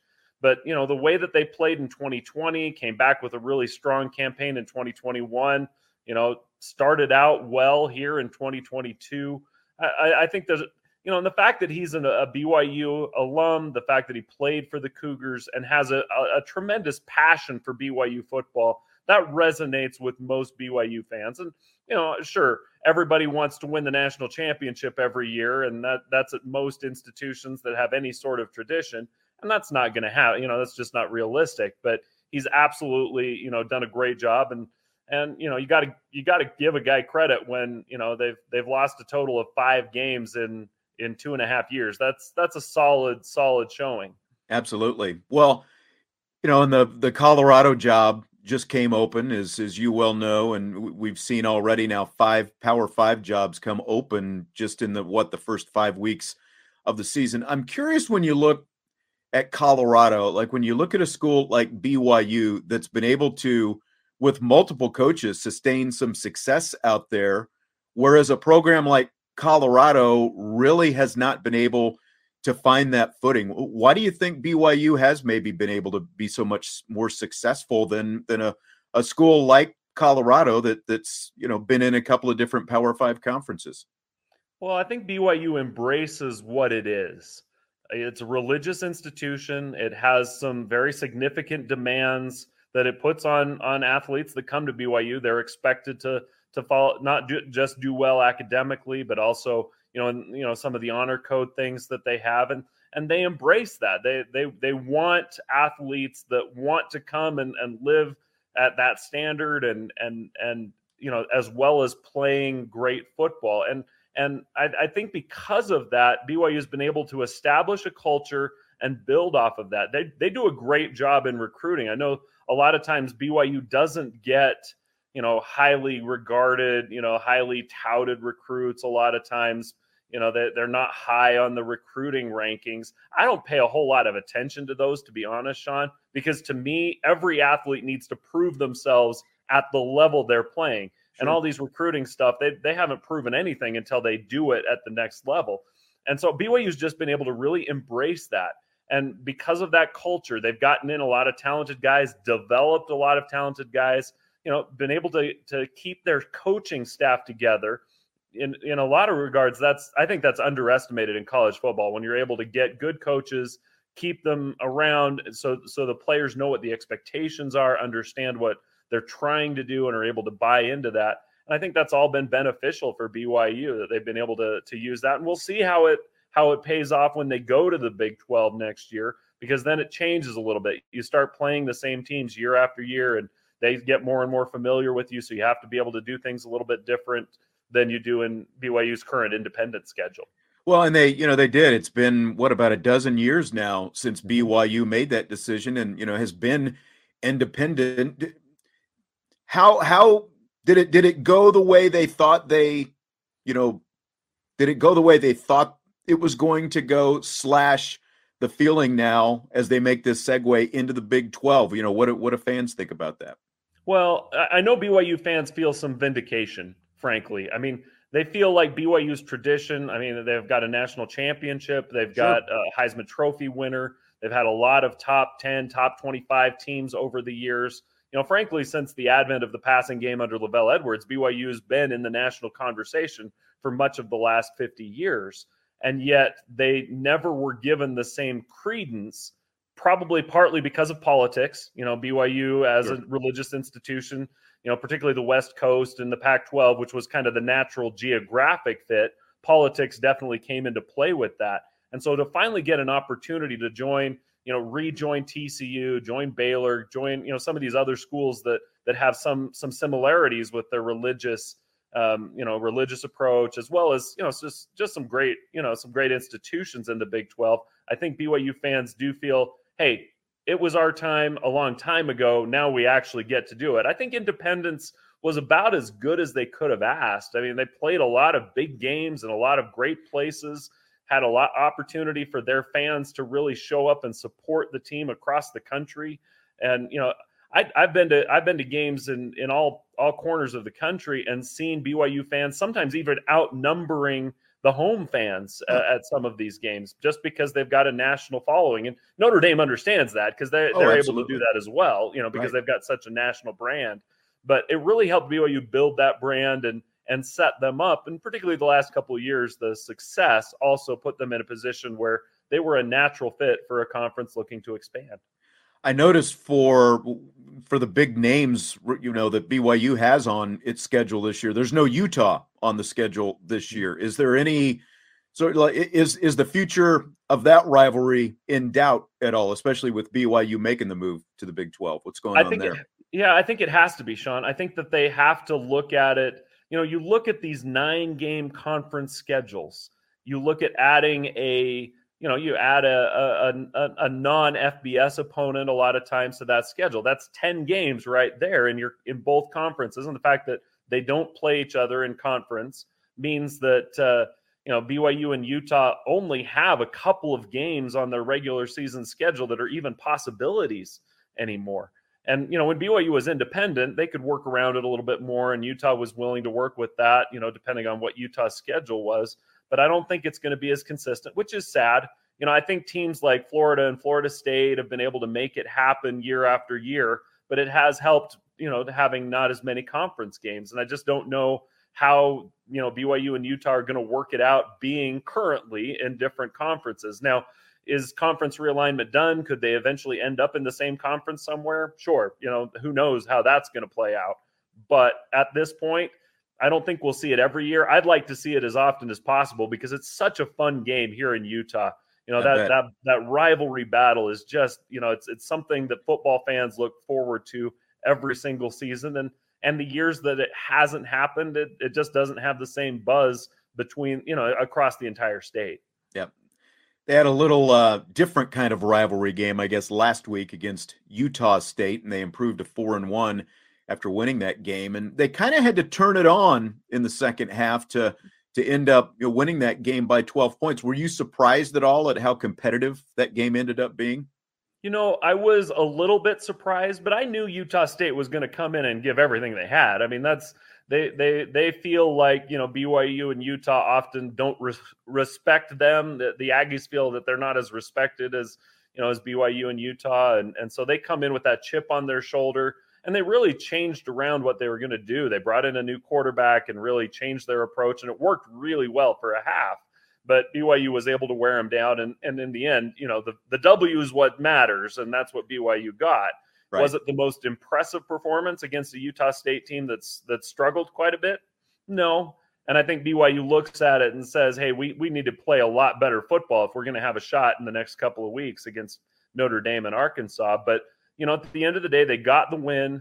They were able to stay relatively healthy, which was big, and they had the extra couple of days. I know Notre Dame's coming off a bye week, but they did have the extra couple of days because it was a Thursday game, and those extra couple of days do make a difference. So they're able to have a little bit more time to get prepared for this game against Notre Dame. Got a pretty experienced quarterback in Jaren Hall, 33 touchdowns, just 6 interceptions combined in the last couple of years. Is it fair to say that they pretty much go as he goes? He's their best player. That as far as skill positions, he's the guy that makes that offense go. And he is so much fun to watch. I've actually watched him since high school. He's a local kid here in the area, and watched him grow up. He's a legacy kid as well. His dad, Kalen Hall, played at BYU back in the 1990s when I believe there's also games against Notre Dame back in those days. But he comes in and plays with such level-headed. He's such a level-headed kid. He doesn't get too high. If there's a mistake or problems, he doesn't get too low. And he doesn't throw a lot of bad balls. Now, there's a couple of passes. Every quarterback has a couple of passes that maybe either could have been intercepted or should have been intercepted that weren't. But for the most part, he puts the ball where his receivers can get it, and it's really hard for defenders to get to it. He makes good decisions. He's a veteran, and he takes care of the ball really well. And that's kind of what BYU wants him to do. He's not necessarily asked to go out there and throw 50 times a game and just light it up like BYU quarterbacks of the 80s and 90s, but manage the game. Don't make turnovers, make smart calls, make good reads. And he throws a really nice ball. He's really shown that he can put the ball in a lot of different windows, the back shoulder fade. Yeah. He can throw it deep. He can do a lot of things. And he really is, Sean. I really believe that BYU plays and wins when he plays well and gives them that chance. And, that really, the offense really depends on how he's doing. Well, he seems to distribute the ball well, but the receiver who stands out is Keanu Hill, who's the guy, 20 yards per catch plus compared to the other guys, a little bit more bunched up in their yards per catch totals, I guess. What maybe kind of sets Hill apart, do you think? Well, Hill does a really good job getting the ball down, getting downfield and making a play on the ball and on the deep ball. That's why his yards per catch are so high. He gets a lot of attention down the field, and he's really had to step in and play a bigger role since BYU's top two receivers have been injured, not at 100%. I don't know if either of them will be at 100% this week, but he's stepped into that and been that big play guy. They've gotten some other, some nice plays from some other possession guys that have really allowed Hall to move the ball around. And he's not trying to spot, he's not trying to lock in on one guy. He's really good at trying to see what the defense is going to give him and then get the ball to the right guy and make the most out of it. And, maybe that's a 5-yard route. Maybe that's a 20-yard route. Maybe it's a 50-yard route. And he really does try to read that and does a good job with it. And so Hill's been able to benefit on a lot of those deep passes, and he does a good job down the field. I saw you gave their offensive line a C grade for last week's game. Is that kind of pretty much their biggest offensive question, do you think, is just the play of that line? Well, it's, the expectation that BYU had, because they brought back 7-8 guys with experience, talent, there was a high expectation that this offensive line could potentially be one of the best BYU's had. Some of these guys are getting, national award attention, even draft attention.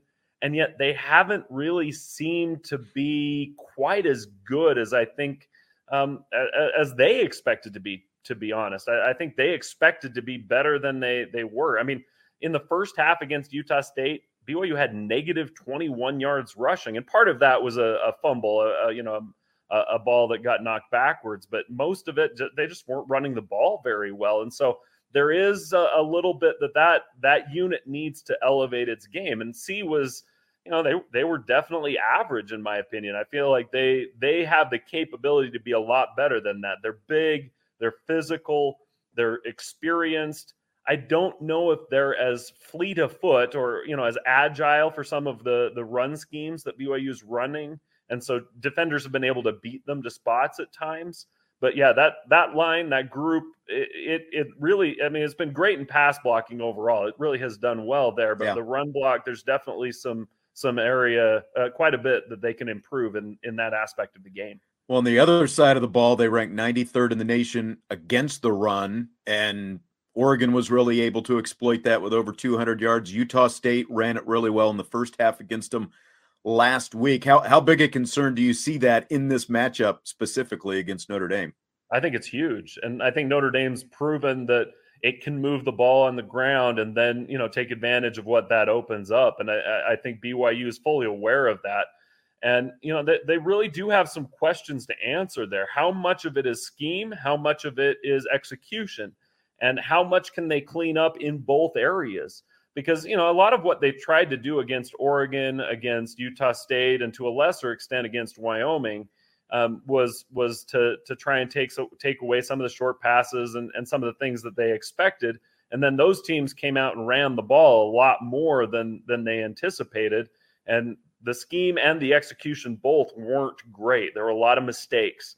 And so Notre Dame, I'll be very surprised if Notre Dame doesn't come out and say, hey, we're going to try and test you the exact same way. And they've got the line and the running backs and the ability to do that. The question is can BYU avoid the mistakes, the missed tackles, the assignment breakdowns that allowed those teams to be really successful? I think that's a pretty significant step from what we've seen in the last couple of weeks. So I do expect Notre Dame to have some success on the ground, but BYU's got to limit that and not let Notre Dame control the game with its run game. All right. So when you look at this matchup, Notre Dame, BYU wins if what happens Saturday night? Well, I think we've just been talking about it. I think it comes down, I think BYU wins if it's able to win the battle in the trenches. I think that if Notre Dame controls both the offensive and defensive lines, then I think Notre Dame wins because Notre Dame's going to run the ball. It's going to be able to control the clock and do what it wants. And, then you open up the play action pass and, getting the ball out to the wide receivers, tight end, obviously a fantastic tight end. Yeah. There's going to be a lot of options there as far as what they're able to do if they're able to control that line of scrimmage. And the same thing's on the other side of the ball. If BYU's not able to run, if they're one-dimensional, Jaron Hall's really good, but that really, that allows the Irish, linebackers, blitzers, defensive linemen to just pin their ears back and go after him. So BYU's got to be strong at the point of attack. And, this is basic football 101, right, Sean? Win in the trenches and you win the game. That's it. But BYU's big enough and physical enough to be able to match Notre Dame. But I really feel like the team that's able to get the edge in that area is going to be the team that comes out on top. Yep. I think that's kind of what it all boils down to as well. Great stuff from Jared Lloyd covering BYU football for the Daily Herald and HeraldExtra.com. You can see all his BYU stuff there at HeraldExtra.com. Enjoyed it, Jared. Great stuff from you. Appreciate it. Thanks. Enjoy the game Saturday night.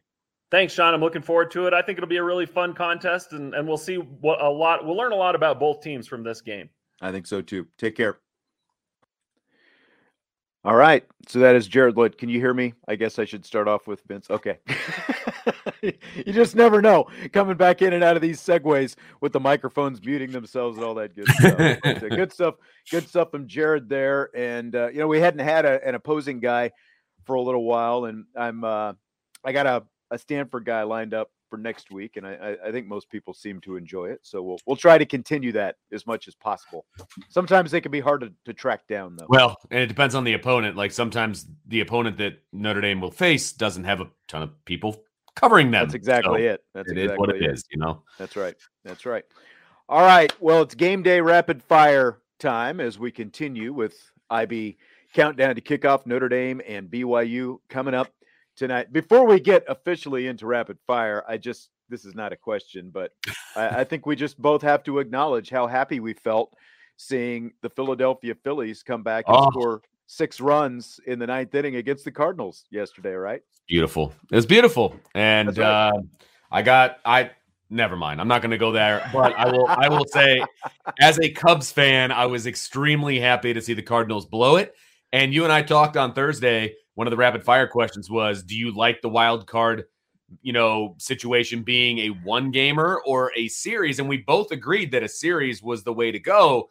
Man, last night I was really hoping. Now you're just wishing that would have been so epic for the Phillies to score those 6 runs, shut down the Cardinals. The Cardinals did get a run back, but then just to walk off with that and go on to the next round. But it is 2 out of 3, and they're playing. They play Friday, Saturday, Sunday, so it's boom, boom, boom in succession. The Mets lost last night too, so now they know that they have to pitch Jacob deGrom tonight in a do or die type game against the Padres. What'd you think of that decision? I don't remember if we talked about this on the show or after the show, but what did you think about that decision to, he came right out and said, I'm Jacob deGrom's going to pitch game 1 of the next series and blah, blah, blah, blah, blah. Yeah. Kind of backfired. A little surprised. It's a luxury to have Scherzer and deGrom, but Scherzer just got rocked last night. So I was a little surprised that they would go with that strategy, a bold strategy. Yes, it was. Cotton. But, so now, even if you come out of this series, that pushes deGrom back potentially one more game when you're into the next round series against the Dodgers, if you get there. So I've always said you got to win this one before you get to the next one. Mariners didn't take that approach and paid off well for them. That's right. All right, Vince, rapid fire. Since Notre Dame is playing in Las Vegas tonight, what are you willing to lay your money down on for the Irish for the rest of this season? Oh, see, the rest of the season thing is tough. And so the over-under for the season was 8.5 wins, right? Yes. So I'm still holding on to that. I think that'll actually happen. I feel good about that still. And so I would continue down that road for sure. I was actually trying to put together a little bit of a parlay for today's game, and my DraftKings app was not cooperating. It was telling me I couldn't parlay this, that, and the other, and I was really upset. Really? But for this game, I was thinking estimate over 60 yards. I was going to take Notre Dame minus the 3.5. Depending where you look, it's 3.5, it's 4. Either way, I'm taking Notre Dame minus the points. I was going to take Drew Pine over 1.5 touchdowns. And I can't remember what the over was set at, but I liked the over. I think the over was probably set at around 50, but I saw end of the week, it was like 50.5. I think it was initially maybe 51.5. So yeah, it's still in that 50-ish range. I would take the over at 50. I think, based on my score prediction, I think it's going to be more than 50. So I would take the over with that as well. So that would be my parlay for this game specifically. All the other like season props that you and I talked about going into the season, most of them are offensive, obviously. And I think they're all garbage at this point because the offense hasn't really done a whole lot. Yeah. I mean, you covered all the season stuff, and I'm still not sure on the night. Like today is obviously huge in terms of, at least the 9 wins. Is that what you said? 9 wins? It was 8.5. So yeah, I feel 9. Yep. Yeah. Yeah. So, I mean, still have a chance for that. And I think I, might have put something down on that at the start of the season, but I will say, I think that I'm much higher now. Again, still room for improvement for Drew Pine, but I'm much higher on him so far than I was, at the end of the Cal game, not the Cal game, the Marshall game, for sure. I'm going to say he's going to have over 20 touchdown passes this season. Okay, and I'm going to say Chris Tyree. To me, maybe this isn't, I don't know if this is going out on a limb at all. I think Tyree is going to have at least 1,000 yards from scrimmage this season. I like that. And the defensive side, I'm still trying to figure out like the turnovers. Like we're going to have to do an over-under on turnovers probably next week, because they are still lacking. And, Al Golden says, well, they come in bunches and stuff like that. I think I'm still willing to say that they will force at least 10 turnovers, which is not a lot, but based on where they are right now, that would be kind of saying something, just to get to 10. So yeah. So that's kind of what I'm willing to lay it on right now. All right, I like that. The turnover one is tough because you would think that they would have had a few by now, and they obviously have not. And it's been very depressing, frankly, that the defense. It's not like they're not playing well. That's my bigger issue. I think is that the defense isn't not playing well. They're just not forcing turnovers. Yeah. And it's like, guys, you're killing me here. Come on. And it should start with what's going on up front. And we just, like Bertrand got some pressure last week and got the ball, or 2 weeks ago, and got the ball away from May, the North Carolina quarterback. So, and they're like 12th in the country in sacks. And I mean, they're getting to the quarterback. They're doing good things. I think they're going to get to the quarterback tonight. But they're just not getting those turnovers. And I really thought the turnover thing was going to be a major thing for this team this year. And it just really hasn't. Yeah, me too. Yeah, not at all. Not at all. Fill in the blank. A decisive win over BYU would make you feel blank for the rest of Notre Dame's season. More positive than I am right now. I'm not going to say it makes me feel like they're going to do crazy good things or, whatever, but I think it makes me feel more positive. I think they have an opportunity. They have an opportunity to win the rest of their games. Now, will they do that? That's a whole other conversation. But they have an opportunity, and this is one step along the way. It's a win against a ranked team in a neutral environment. That's a big win for Notre Dame, no doubt about it. The number 16 team in the country. I like that from Stymie. He feels encouraged. Yeah. That would be great. Salty says spiffy. Salty's always salty. I love that. So, but yeah, I mean, I would feel more positive about it. Yeah. I think Now, and when I say decide, using the term decisive is obviously fairly subjective. What you consider decisive, I would say at least a couple of touchdowns and a clean looking game. I'm not saying a perfect looking game, but I'm saying a clean game, no stupid stuff going on, no like you're up by, even 3 touchdowns or 4 touchdowns, and all of a sudden you give up some sloppy plays at the end. Like I'm talking about a clean game, start to finish, where you have shown that you are decidedly the better team. Because again, this is after Ohio State, this is probably the second best team on the schedule to date. When you look at both sides of the ball, again, North Carolina was a really good offensive team, but the defense was atrocious. So I think if they beat this team decisively, that we are seeing a Notre Dame team that we at least thought that, closer to the team that we thought this Notre Dame team was going to be this season. We may have come into this season, kind of with the goal of college football playoff and stuff like that in mind. Obviously that went out the door with the loss to Marshall, but I think if they pick up a decisive win here today and we see those things cleaned up, then I think that this is the Notre Dame team we thought it was probably going to be, and they've put some of those early problems behind them. They're inching closer to it, and obviously this is not the offensive team that I envisioned with Tyler Buchner at the helm, but they don't have Tyler Buchner anymore. So they're inching closer to a team that can be competitive in big games. Yeah. Do you buy or sell the Irish having more than 400 rushing yards over the next 2 combined weeks against BYU and Stanford? I will buy that big time. I think I think they could go over 200 today, which means they only have to get, a $175 or so against Stanford, which I think is very, very doable.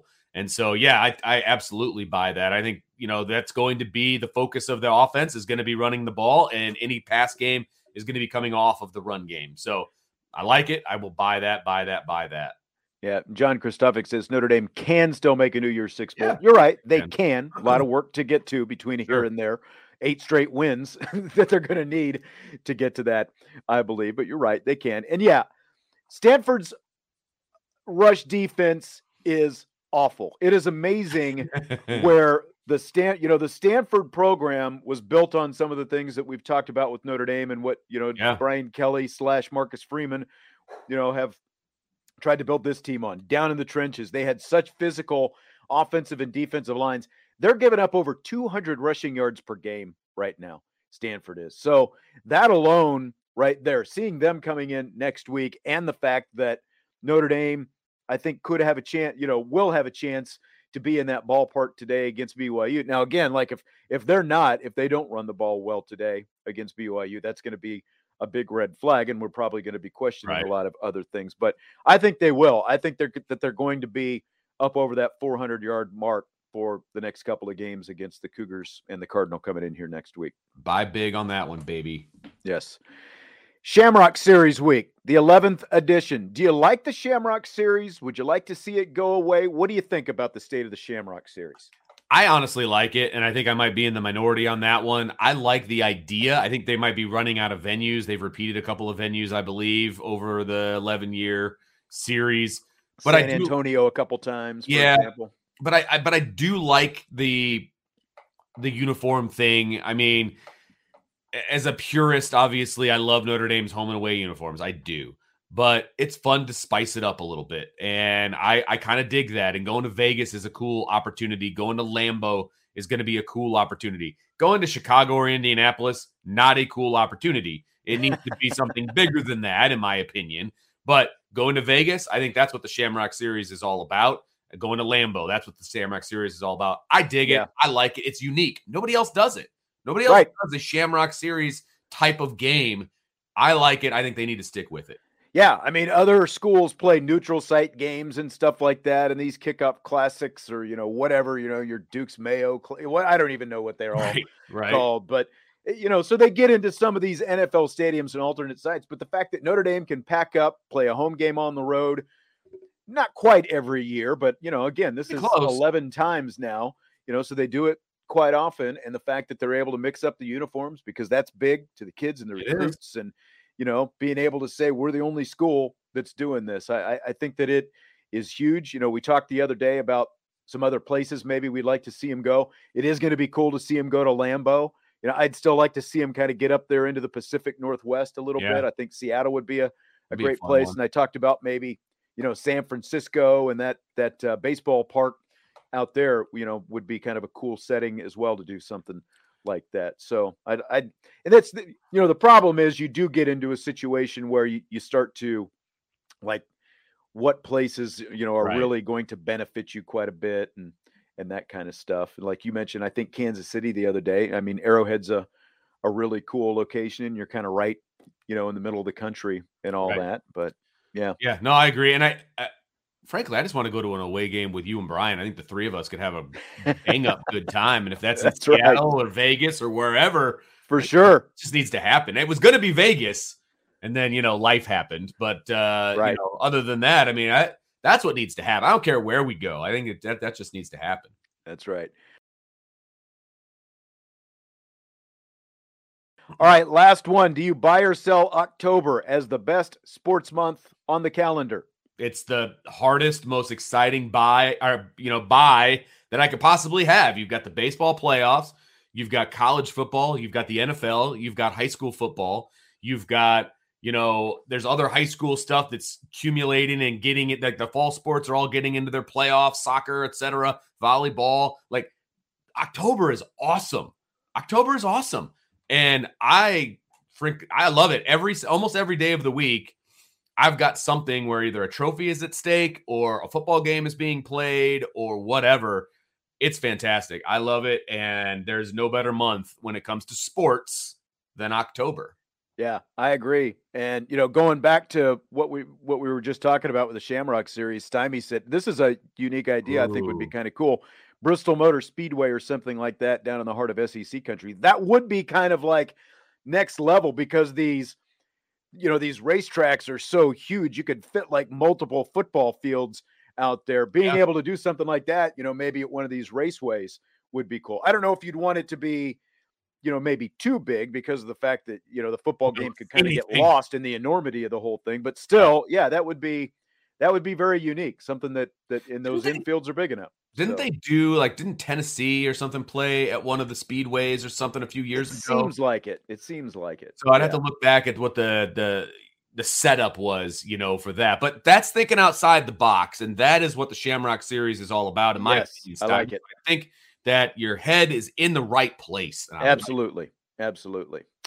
Tyler has a question. How bad will Texas A&M or Texas ATM lose to Bama? I think the line I saw was minus 24.5. And I don't like, how much is Bryce Young going to factor into this if he's not playing? I don't know. You know, that is kind of an X factor. It's like you get to this point after all the trash talk over the summer, and then the Heisman Trophy winner gets hurt the week before the game. So I don't know. It's you know, like, who expected the Texas-Alabama game to be as close as it was? Nobody. So I've just got a sneaking feeling that it's going to end up being closer than any of us think it's going to be. I hope not. I would love to see Alabama. I do too. A&M. Don't get me wrong, but I just think that's a lot of points. And at the moment, I have a parlay going for a lot of the noon games, but I did not take that game. I didn't touch that game because it's just all the weird, everything you mentioned. I don't like it.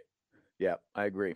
All right, let's predict Notre Dame BYU as we get into our predictions here. Yeah, well, I mean, I've kind of hinted around at my thoughts about this game. I think that, you know, it's a great opportunity for Notre Dame to pick up a quality win on the road. I mean, neutral site, obviously, even though the Irish are unranked going into this matchup. BYU's number 16, and Notre Dame is actually favored to win this one by 3.5, 4, depending on, you know, where you make your picks, obviously. But, you know, based on the way these teams have played the past 2 weeks, I think the spread is appropriate, and I think it's a little bit low. And I think this game is going to tell us a lot about Notre Dame as well as the coaching staff, and that they're coming off the bye week and a victory over a North Carolina team that can obviously score a ton of points, but they give them up in droves, right? So who is Notre Dame? I think that's the biggest question that we're all looking for. You know, who is this Notre Dame team? Yeah. And can they run the ball like they did against the Tar Heels? Can they get the receivers more involved? We talked about that earlier in the show. Can the defense continue to do what they've been doing from a scoring standpoint against good offenses? I mean, what they did to Ohio State, what they did to North Carolina. I mean, they held high-scoring offenses to very low point totals, right? And so these are all questions that I'm looking for answers to, and I think we're going to get a good idea of where things stand. By the time we wake up on Sunday morning, or we're doing a post-game show at 2 a.m. or whatever it ends up being tonight. Yeah, you'll already be up Sunday morning. So. Yeah, exactly. But my final prediction is Notre Dame 37, BYU 20. So I think it's going to be a big win by the Irish. Yeah, I'm not too far off there. I agree with everything you've said. Again, this is a team Notre Dame should be able to run the ball against, move the ball against. I'm not saying they're going to be, again, as porous as North Carolina, but this is a defense that Notre Dame should be able to own down, at the line of scrimmage where it all starts. And, I just keep going back to the fact that they got pushed around by Oregon, really got pushed around for at least half the game by Utah State last week. My score is not too far off from yours. I've got Notre Dame 38, BYU 24 when it's all said and done. We are right in the neighborhood of each other. Yeah. Yep. So I think it's going to be a couple score game. I mean, it should be a couple score game. I know Brian has this thing where he predicts games about what it should be and what it will be. I'm not that smart. I was going to say, I don't know how you separate that. I can't. But he's like, this is, I can't do that. I just predict on what it should be because that's what it should be. And so I think Notre Dame should be better, a couple scores better than BYU in this one. So if there's a better out there and it's -3.5 or -4, take that all day. And I think you're going to be a winner. I really do. Right. All right, let's get into some of our big picture games. We've got 8th ranked Tennessee at number 25 LSU. It is very difficult for me to take my pure hatred, or not hatred, that's mean. My disdain for the LSU BK. program and BK and all of the above, right? It's very difficult for me. So I'm going to try to just look at it from an analytical point of view. Okay. LSU's obviously entering a stretch of games where they are either playing a top 10 team or a really tough conference opponent on the road. I mean, this is going to be a grinder for LSU. And it doesn't matter who the coach is. This is going to be a grinder. And the only respite over the next 7 games is on November 19th when they play UAB at home. So they obviously kick off this stretch as they welcome the number 8 Tennessee Volunteers to Baton Rouge. And I've mentioned this before, but unfortunately for the Tiger faithful, this game's at 11 a.m. Central Time, which I think is hilarious because, of course, they would want that game to be a night game. And that's a significant loss in home field advantage for LSU. I mean, there's no two ways about it. Now, when you add the Brian Kelly part of this, he has a tough time getting his teams ready for big games. And this is the definition of a big game. And so I've got Tennessee winning 35-24. All right, 35-24. I mean, Tennessee's got arguably the best offense in college football, and it's a LSU defense right now that's only given up 12.5 points a game over its last 3 games. So, say what you want about BK. They are playing good defense right now. Both teams run the ball really well, just under 200 yards a game. They've both got mobile quarterbacks. Jaden Daniels, who has over 320 yards for LSU, and then Hendon Hooker for Tennessee, who's playing really well. He's completed 70% of his passes, just under 1,200 yards, 8 touchdowns, no picks so far, and he runs the ball well too. At the end of the day, I agree with what you're saying. This is going to be a grinder of a game. I've got Tennessee winning this one 31-22. I like that. It's a little closer than I have, but I think part of that is my bias towards BK, and I'll admit it. I can admit it that I have a negative bias toward BK and LSU, but I still think they're going to get. I still think they're going to get beat. I mean, they should get beat. It's number 8 versus number 25, right? I mean, they should get beat, but I hope they do. All right, number 17 Tennessee, it's Tennessee. Number 17 TCU. At number 19, Kansas, the Jayhawks ranked for the first time since 2009 and hosting game day for the first time ever. Do you want to kick this one off since this is like your game here, or I'll go ahead, I guess. Okay. Because like I think I'm the lone guy riding my Jayhawks this week. So, I mean, TCU is good. Sonny Dykes in his first year, they're averaging 48.5 points a game, second best scoring offense in the nation. They scored 55 against Oklahoma last week.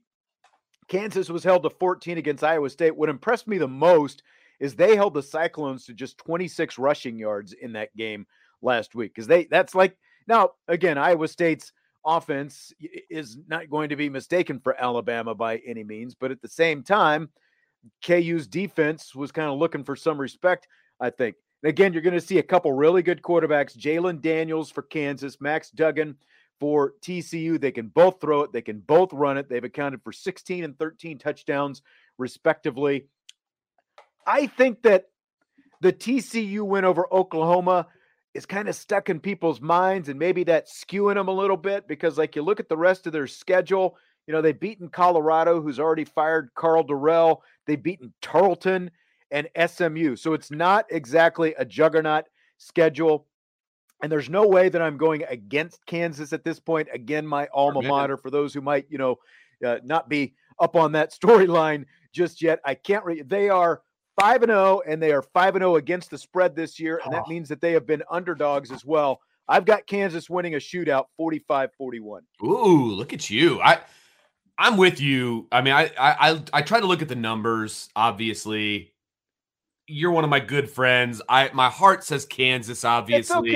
It's okay. You got to go with what your head is telling you. But here's the thing. You brought up my stat was that they're 5-0 against the spread this year, right? And I think that continues. I think it's going to be a close game. I'm taking Kansas plus the points, but I'm taking TCU to win the game. I think home field advantage is going to be huge for Kansas here. I really do. I think I want to say it's +7 is the line right now. So and it's part of my 5-leg parlay. See, there you go. So I'm taking Kansas plus the 7, but I'm taking TCU on the money line. So I think it's going to be a close game, but Kansas can still win me some dough, baby. So here we go. Let's go. All right, final game today. Oklahoma and Texas Red River rivalry. I'll let you go first on this one. Sounds good. The Red River. See, I knew I was going to do that. It's a tongue twister. The Red River rivalry takes center stage this week as the Sooners take on the Longhorns, obviously. And it's always a noon kickoff, which I really do kind of enjoy. And it just kind of adds to the noon kickoffs that are going on, right? The problem is neither one of these teams is ranked, and maybe that doesn't matter in this particular game because it is what it is. It's a rivalry game, and all of that. But I have always loved the tradition of playing in the Cotton Bowl and, being a neutral field every year for this game. And, it's 50, like literally 50% is orange and 50% is red. And you could literally see the line in the stadium. I actually kind of dig that. It is kind of cool. Yeah. Yeah. So, I mean, like I said, I'm not a fan of either one of these teams, but I am a fan of the game itself. Now, if we're talking about these two particular teams, what TCU did to Oklahoma's defense last week was embarrassing. It was embarrassing. Yeah. And I had that as my underdog pick. I had TCU winning over Oklahoma. And that game wasn't close. Oklahoma. That game wasn't close from the get-go. I mean, TCU dominated that game, and it was all because Oklahoma couldn't stop anything. And this Oklahoma defense is really, really bad. And so because of that point alone, I think it's going to be Texas 42, Oklahoma 17. And don't underestimate Texas getting their quarterback back. Even though I'm not a huge fan of Quinn Ewers for many, many reasons, I do think he's got a gun on him, and I think he's going to throw the ball all over the place on Oklahoma today. How bad the Oklahoma defense is also makes my point on why Kansas will beat TCU today, but I digress. I love it. I mean, both of these teams got to figure out the quarterback thing. Dylan Gabriel got hurt. Quinn Ewers has been hurt. It sounds like maybe Ewers is the better bet, and by now there might have been something on, TV kind of saying who's going to play and all that stuff, but we've kind of been isolated in our own little cocoons here doing this show. I just assume Ewers is going to play, but yeah. Texas can run the ball though, but John Anderson, 515 yards. He's been over 100 yards in each of the last 3 weeks. He's a big part of why Texas was able to hang close with Alabama. before Alabama ended up winning. I like Texas 34, Oklahoma 28. Okay, so a close game. Yeah, that's a touchdown. Again, I game. like some offense, but again, like the quarterbacks could throw that off. It's just you typically see some offense in these games. That's okay. Fair enough. Fair enough. I think Texas is going to hold them down. Going to hold them down, baby. That's right. Look horns. That's right. All right. Well, that's going to do it for today. We had a lot, as always, packed in to this 2-hour show. So enjoy the game tonight. Of course, there will be a post-game show later on tonight, live post-game show here on the IB Irish Breakdown YouTube channel. Vince and Brian will have the show tomorrow as well upon the review. Ryan's going to take over for me tomorrow night. Okay. All right. My twins have a birthday. It's the 13th birthday. It's a big deal around here. So I have to be present at that. So, all right. So Ryan is going to take, so it's going to be Ryan and Brian, the Iron crew, and they will be doing upon further review tomorrow night. But make sure you check in because Brian will be back with his Ouija board of fun, so we'll have a lot of fun with that. And Vince will be with me on Monday's show. Yes, sir. IB Nation Sports Talk. So we'll have all the stuff coming up on Monday's show. Until then, we will talk to you later. Thanks again. Enjoy the game tonight. You've been listening to IB Countdown to Kickoff.